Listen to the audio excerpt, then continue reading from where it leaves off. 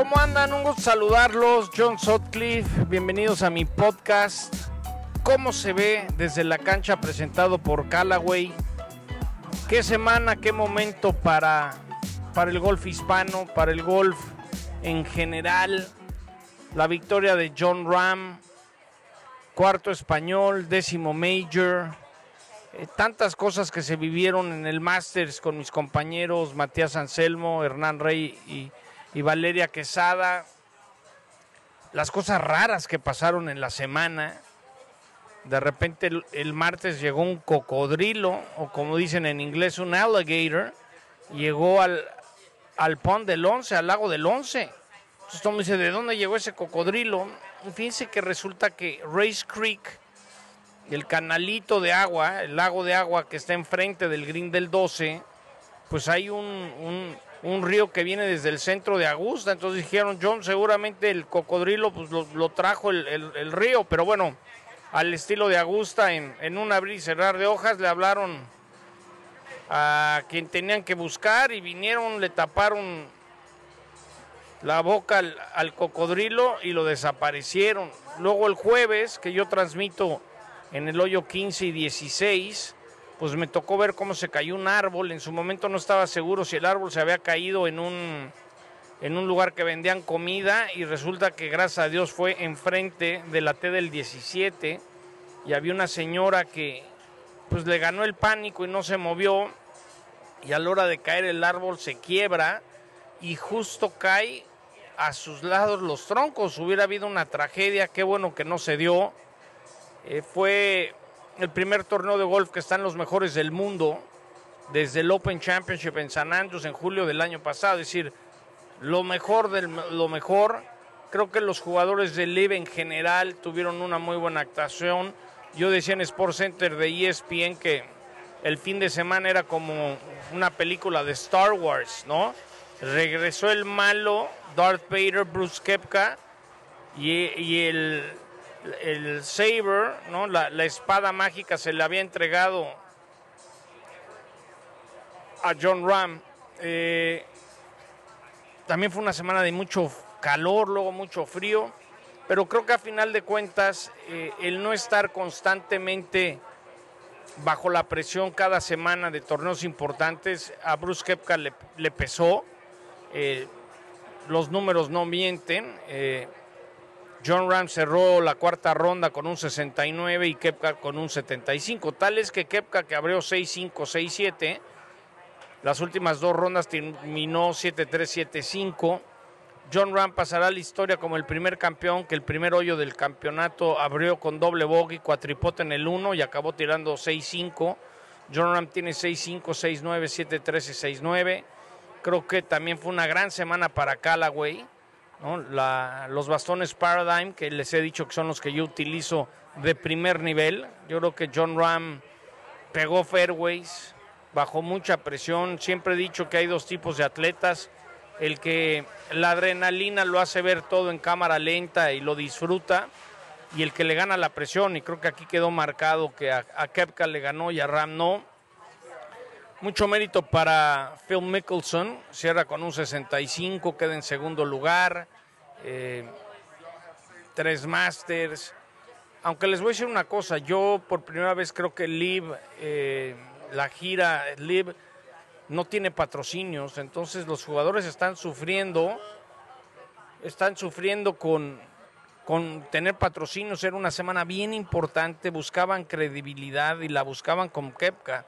Sí, muchos de sus jugadores pasaron el corte, pero el tiempo lo dirá. Me parte el alma que muchos de los latinos se fueron por el dinero. Quizás cuando te ofrecen cantidades tan altas uno hubiera hecho lo mismo. Pero bueno, disfrutamos ver a Joaquín Niemann, a Mito Pereira, a Abraham Anser. Simplemente tenerlos jugando un torneo de la PGA Tour, pues no va a ser fácil. Sobre todo también el ranking mundial. Te sales del top 50 del mundo y difícilmente te van a invitar, porque por ejemplo el próximo Masters, aunque cambiarán las reglas quizás, si no estás 50 del mundo o ganaste un major o eres un ex campeón, pues difícilmente habrá un criterio para que califiques. Pero bueno, Jon Rahm lo conocí hace unos años, justo antes del World Golf Championship. Mi primera entrevista fue en Phoenix, Arizona, todavía tenía cara de niño. Hicimos clic. Hoy en día Jon Rahm representa una marca muy importante mexicana, Dobel. Ya saben que en mis redes yo le pego mucho al Dobel. Es de Juan Domingo Beckman de Gorreta, Juan Dobel. En Torrey Pines lo anunciamos, aquí lo tuvimos en el podcast. Entonces, bueno, tengo un cariño especial con Jon Rahm y sí quería que ganara Jon Rahm. Yo tengo sello de PGA Tour. Por cierto, estaremos en el Mexican Open at Vidanta. Voy a estar transmitiendo en inglés y en español. Estaré en PGA Tour Live y también la transmisión en México y Latinoamérica a través de ESPN. Fueron 23 Masters desde el 2001 hasta la fecha. He tenido la oportunidad de disfrutar. Siempre he dicho que es mi semana favorita, que no me tienen que pagar, pero que no lo escuchen los jefes. Y gracias a ESPN, pues vivo cada año el ganador del saco verde. Me había tocado en su momento entrevistar en Butler Cabin a Ángel Cabrera, a Sergio García y en esta ocasión a Jon Rahm. Esta es la entrevista que nos dio para ESPN Jon Rahm después de ganar su saco verde.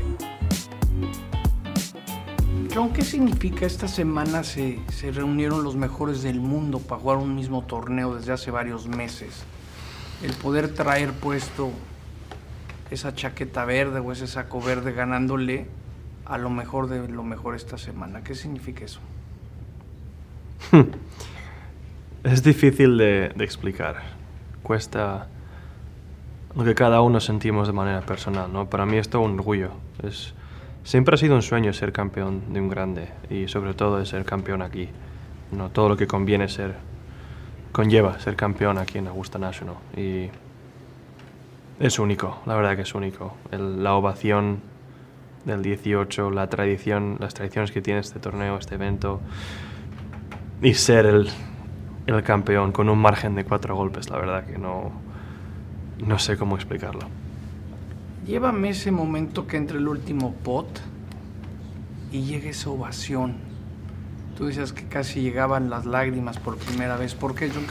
Explícale a la gente qué sentiste con esas ovaciones. La ovación después de pegar el tercer golpe y cuando vi la reacción del público sabiendo que está cerca, la ovación en ese momento se nota, ¿no? Que ya está, ya no hay nada que pueda yo hacer de verdad para perderlo. Y me acuerdo de un poco de la historia y la tradición del torneo, ¿no? Es el 40 aniversario de la segunda victoria de Seve. Su cumpleaños hubiese sido hoy, hubiese hecho 66 años, domingo de Pascua. Mi segundo grande, el 10º grande de España, sexta chaqueta verde, todo eso unido me ha sobrecogido, ¿no? Me ha casi como agobiado y andando con Adam casi. Ahí es cuando más cerca he estado de llorar y la segunda vez ha sido cuando me ha abrazado Chema. Y hemos nombrado a Seve por algo, ¿no? Que por eso pongo la cara en su pecho porque no me lo puedo creer que es en ese momento. La primera vez que te entrevisté en Arizona hablábamos de la historia del golf español. ¿Qué significa que este domingo Jon Rahm se une a la lista de españoles que han ganado el Masters? Es muy especial ser el cuarto. Siempre que he venido al torneo tengo la sensación de que no es que sabes que vas a ganar, pero creo que es un campo en el que debería tener opciones de ganar, ¿no? Siempre he jugado muy bien, las estadísticas lo dicen, y lo único que me pedía a mí mismo era una opción el domingo. Y poder lograrlo y unirme a ese grupo selecto es único. Es único. Lo único que puedo pedir es que vengan más, pero lo que sería mejor es estar aquí presente cuando el siguiente español gane su Masters. Seve Ballesteros decías, si hay swing, hay tiro. Llévanos al 14. Es decir, ese tiro que pegas en el 14, ¿qué pasaba por tu mente? ¿Qué querías hacer? Porque había más, yo creo que Seve está un tanto orgulloso de había más tiro de lo que parecía. Él estaría orgulloso del 18, yo creo. Había más hueco de lo que parecía, ¿no? Yo podía empezar el golpe al borde izquierdo de green. Luego con el viento de izquierda a derecha y un poco de fade, no hacía falta mucho para que esa bola llegase a la cuesta. Lo que era difícil era acertar la distancia con el efecto de la bola y el viento, ¿no? Pero qué gran golpe y qué bien ha quedado. La verdad que sabía que podía poner la bola en green, lo que no esperaba era dejarla tan cerca. A través del tiempo, los niños te van a seguir en muchos países de habla hispana, porque hablas español. ¿Qué legado quieres? ¿Qué le dices a los niños y a las niñas que te vieron ganar hoy? Para mí, con que sería todo un honor que, digamos, el siguiente hispanohablante, que tendrán muchas referencias, pero que en el futuro alguien gane. Y igual que yo hablo de Seve, alguien diga, mi inspiración fue Jon, para mí sería ya todo logrado. No me haría falta más, que es mucho pedir, ¿no? Pero no me haría falta más que esa admiración de otro jugador, de alguien que creció viéndome jugar y me admira la manera que yo admiraba a tantos y sigo admirando a tantos. Pues muchas felicidades y tu próximo torneo te esperamos en México. Gracias, Jon. Pues ahí están las palabras de Jon Rahm. Siempre ha tenido un respeto muy especial para Severiano Ballesteros, el cariño que le tiene a él. Dice que nunca ha llorado en una celebración, que casi llora cuando lo abraza José María Olazábal. Sergio García no pasó el corte y no estaba, pero creo que mucha gente va a seguir el golf en habla hispana o países que hablan en español, ¿no?